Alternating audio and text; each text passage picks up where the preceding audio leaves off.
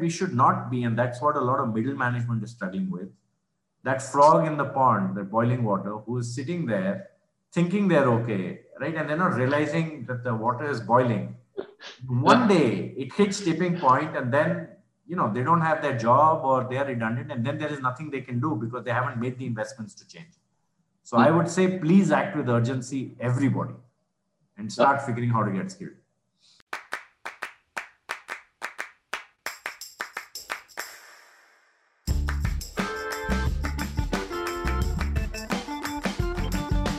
Hello, everybody. Welcome to our podcast. I wish my boss told me that. This will be our final episode on the season of upskilling. And I think we have an exciting episode ahead of us because we have an extremely interesting guest for sure when we talk about what the future of work and the future of skills looks like. So today, we are not interviewing somebody from AB InBev. We are going out there, and I'm very happy to introduce to you our guest, Amit Agarwal, who is the co-architect of Future Skills, which is a NASSCOM initiative, and he's the CEO of that ITIS Skill Sector Council at NASSCOM. Amit, welcome to the show. Thank you, Sergey. Looking forward to a super conversation. All right, so let's start. So you have worked over 2 decades as well, I think, just like me. So let's start with sharing some insights about your career journey. Where did you start and what kind of steps did you go through in your career? Sure. So, I started after college, where I had studied economics in college at St. Stephen's College in Delhi. And I joined a consulting firm. It's now called Accenture. In those days, it had a different name. And the interesting thing about it is that I joined them because they came to campus and they interviewed, and it was the job I got. So that's how I started. But I have to say that I loved every single day of it. And I think those 4 or 5 first formative years actually made a huge difference to my career choices subsequently. So in consulting, the first thing I got to do was really 2 or 3 month assignments on different projects, different industries across the country. So I got to go to small towns across India, which I'd never been to before, manufacturing sites like Nadiad for filament yarn, Modi Nagar, Yamuna Nagar, places I actually never even known existed, and stay there for a few months each, which was fantastic for me because it just helped me to grow as an individual, both in terms of staying on my own and more importantly, in just understanding so much about the country. So I was very keen to get international exposure. I hadn't got much of that at the time. And that's when I joined GE. So I spent 2 years really traveling across the US Midwest, states like Kentucky, different cities, aircraft G, GE aircraft engines, GE appliances, corporate GE, etc. So again, massive learning in terms of how do you actually do a conversation around globalizing a piece of work. How do you actually ensure that it transitions seamlessly? How do you manage project teams? Fantastic experience. Yeah. Very different, I guess, compared to the consulting experience before, because there you were moving within India to different cities. Now this was really international exposure. So was that international difference a big challenge for you at that time? Look, I was young and excited, right? So, but yeah, it was. There were so many things I had to figure out. Like the first time I drove a car, I went on the wrong side of the road. I went up a ramp. A truck, I actually got off and started honking and shouting. And then I realized, oop, I've gone on the wrong side. I mean, there were all kinds of things, right? Massive. I had to stay alone in these little hotels and drive to work in the snow, and I didn't have those chains and the car used to swerve. All kinds of things. Learning to cook. Yeah. And then my wife actually was moving to Unilever in Mumbai, and we were based in Delhi at the time. So then I took a shift within GE and moved to GE's consumer finance business, in those days called GE, Countrywide Power GE Capital, in what is a Six Sigma role. And I think you've done one of those as well, right? Across. Yeah, I love Six Sigma. Yeah, it was very, very popular in the early 2000s and before that already in GE. Yeah, and there I think it was very interesting because here we use the tools to launch new products. So we had to do, for example, a personal loan product. So you use the same methodology per se, but you put a lot more design upfront into it. And so it was a mix of sales, Six Sigma, and again, a very different industry, right? And the good thing is it was in Mumbai, which is the center of the banking industry and a bunch of friends from there, very good colleagues, so I was able to learn quickly from them. But a series of good projects, including using fax machines to centralize processing. This is before the computers came in that could actually do all of that. And then we actually moved back to Delhi, right, as a family. And by then we had a small child as well. So I didn't want to go back into sales, given my wife also had an aggressive career. And so that's when our then CEO at Genpact said, look, hiring is like sales. We're going to be moving from being called JKIS to an independent company, non-G, etc. So I need someone who gets sales. So then I moved for the first time into this HR area, and I did that for 3 years. And I loved that. And I really loved it. And I took some of the learnings from consumer finance, right? So in personal loan, you had storefronts. And what we did in India then is to build our brand. We set up these storefronts in the small towns. Because most times parents didn't understand what this whole BPO was, right? You couldn't touch it, feel it, you couldn't experience it. No. And then your kid was going to a new city. So we set up these little storefronts and made employees there. They could see videos. So it's fantastic, the kinds of transferability actually. So that was one big learning, is you have to assume that you can actually transfer things that you have learned in one context to another, as long as you understand the context.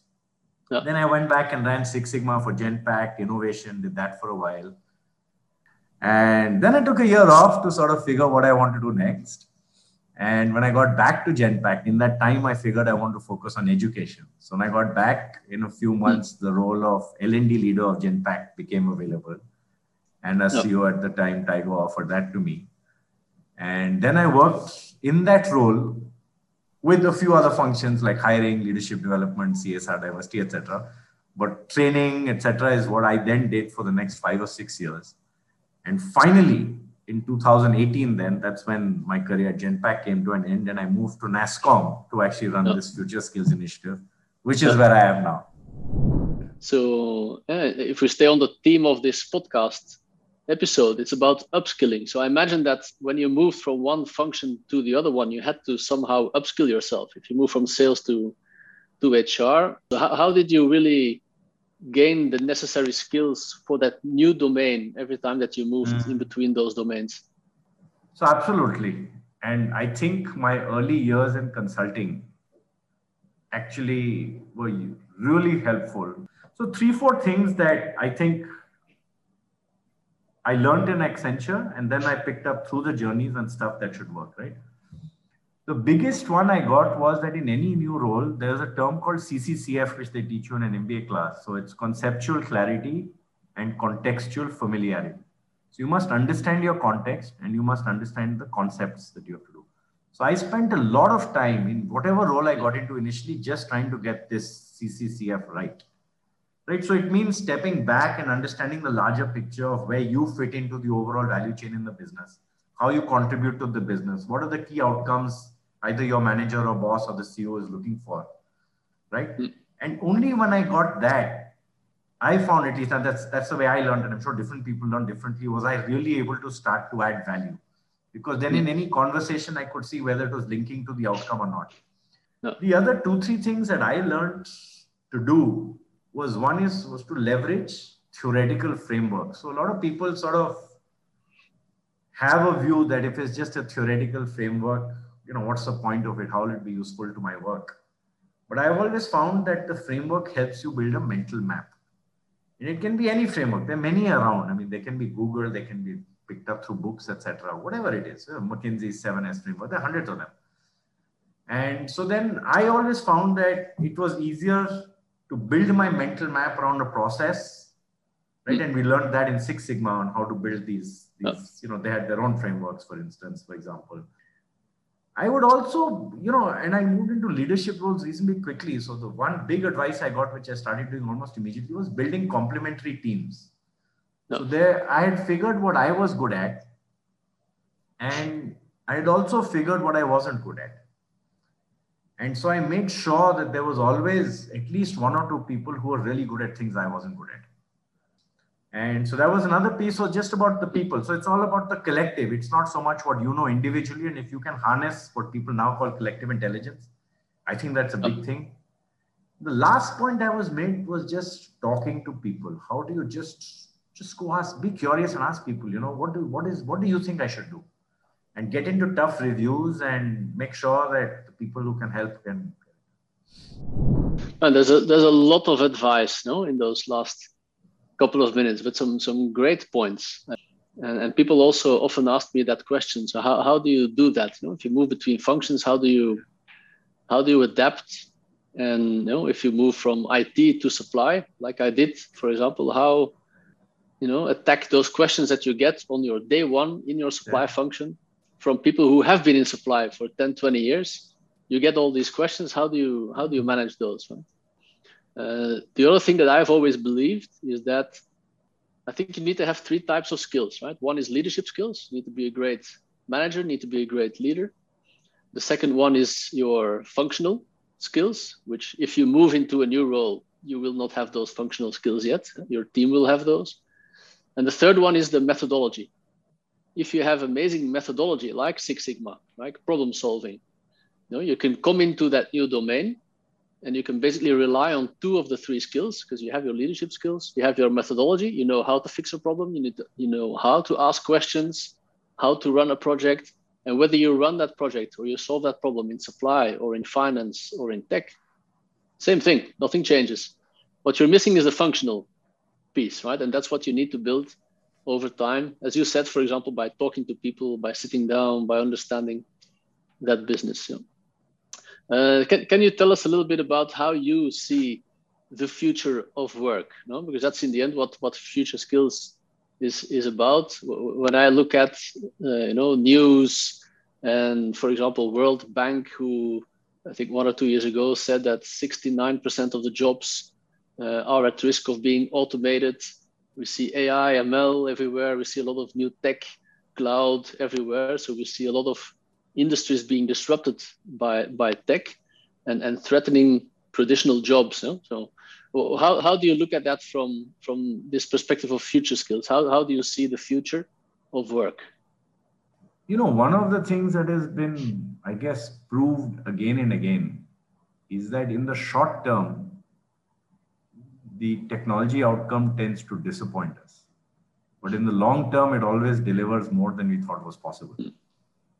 The fact that it is now across every industry just makes it important for us in the context of skilling as individuals to realize that all of us have to realize that we will be working in partnership with machines for the rest of our lives. It's just a given. Right? And those of us who don't learn how to do that are more likely to not be able to continue in our roles, careers, jobs, etc., than those who do. The good news is that for those who do actually get it, the job market is just booming, right? I mean, we see all over a war for talent in the IT industry continues, right? Despite a pandemic, despite all of the issues, etc., the economy overall growing slowly, the IT industry continues to see a war for talent. So that's what we started on Future Skills as an industry. We have about 4.2 million, 4.3 million people now in the industry. And in 2017, really, we did some research to see where's the next wave of growth going to come from. And we identified these technologies. And we realized that broadly about 2 million jobs can be created in India in these technologies. So that's when the industry got together at the leadership level to say, okay, what can we do now in order to ensure that we can actually win the business? So obviously, individual companies will do their own things. But collectively through NASSCOM, one of the requests they had was, let's set up the Future Skills Initiative, which is to build a digital learning ecosystem for the country. So figure out the job roles, figure out the standards, figure out the kinds of skills that are needed. Start mapping different content from around the world to that. So in case companies need to move fast and look for a particular training program, they can find it. Get a digital training platform there, build a marketplace. So that's what we started first for our industry, our own member firms. And our job is more as a catalyst, right? If you think about NASSCOM, it's not actually to do. So the good news is if I look at the industry now and I know how much good work you all are doing at InBev in this area as well, out of the 4.3 million people, 1.7 million people have actually already got skilled in one or more of these technologies. Last year, we started Future Skills for universities, which was focused on actually transforming the higher ed ecosystem to ensure that students, when they come out, are prepared, right, for these kinds of jobs. So a lot of course curriculum changes, lots of new courses being put into colleges, working with the government on policy, etc. And this year, we have launched Future Skills for Citizens, which is really, it's a platform called Future Skills Prime, which is free for all citizens. So it's actually a free platform for all citizens to come and learn. About 3 lakh people are on it. 150,000 people have enrolled in courses. About 50,000 have completed courses. 20,000 have got internships. So there's a significant actually drive on this now. And it will just continue, right, to evolve and build over time. So that's what we've been trying to focus on. And I'll stop now with just 3 key learnings for people. One is that they have to continuously upskill. So this isn't going to stop. When we say these 10 technologies, there's already 3 or 4 more on the horizon. It's going to accelerate that change. So it's just a fact of life. You got to keep upskilling yourself. Second, you got to look at it as an investment versus an expense. I mean, that's for sure. So most people are still relying on companies to do it for them. Companies will do as much as they can, but given the scale of the challenge, the nature of the change coming, as an individual, you and I, we all have to invest our own money, time, resources, additionally to get upskilled versus only waiting for the company. And the third one is that we should not be, and that's what a lot of middle management is struggling with, that frog in the pond, the boiling water, who is sitting there thinking they're okay, right? And they're not realizing that the water is boiling. One day it hits tipping point and then, they don't have their job or they are redundant, and then there is nothing they can do because they haven't made the investments to change. So I would say, please act with urgency, everybody, and start figuring how to get skilled. And how do you see those future skills? So if I look at what we're doing in the GCC and AB InBev, what we are basically, how we see the future of our GCC in the next, let's say, 3 to 5 years, is that every single individual, every single employee needs to upskill or reskill themselves. And we see 3 domains. One is tech, right? I think you mentioned a lot, technology. Technology is changing everything. So a lot of tech upskilling. Second, analytics, advanced analytics. We see also there that companies are more and more using data, doing advanced analytics on that data to find insights and to generate revenue for the company. And third is domain. So become a specialist in your domain. Kind of advice that we are giving. What are the future skills that you see? It is fantastic that InBev is doing that. And I think it's critical that employees in the firm appreciate it, embrace it, and actually start to execute on it. Quality, the magnitude of change that's coming, right? It is impossible to just pick up everything on any topic that fast. No. So I think what y'all are doing is fantastic, encouraging people to pick an area and then really go deep in that area so that as the changes come, they're able to get that change. And I would say just add one piece or nuance to it is people should over time build self-awareness to understand what they enjoy. Because as the changes come, if you don't enjoy what you're doing, you're less likely to want to learn the new thing around it. But if you really enjoy what you're doing, then you will be out there trying to learn, enjoying it, etc. The other thing I would add to what you said was the area of the World Economic Forum called it 21st century skills. We in the industry call it professional skills. So there are 7 or 8 standard ones that people talk about. The days of working as an individual are going away. Things work as teams. Nobody knows the answer to everything. In fact, there's research that has been happening from the 60s where hundreds of thousands of people ask this question: what percentage of what you need to know for your job do you know? Right? And that answer has fallen from the 90s to actually, it's close to 55% now. That's just the reality. Therefore, we are interdependent and collective intelligence is critical. Therefore, we have to learn to collaborate. We have to learn to work in teams. We have to learn to communicate much better. We have to learn to do that virtually. We have to learn new etiquettes.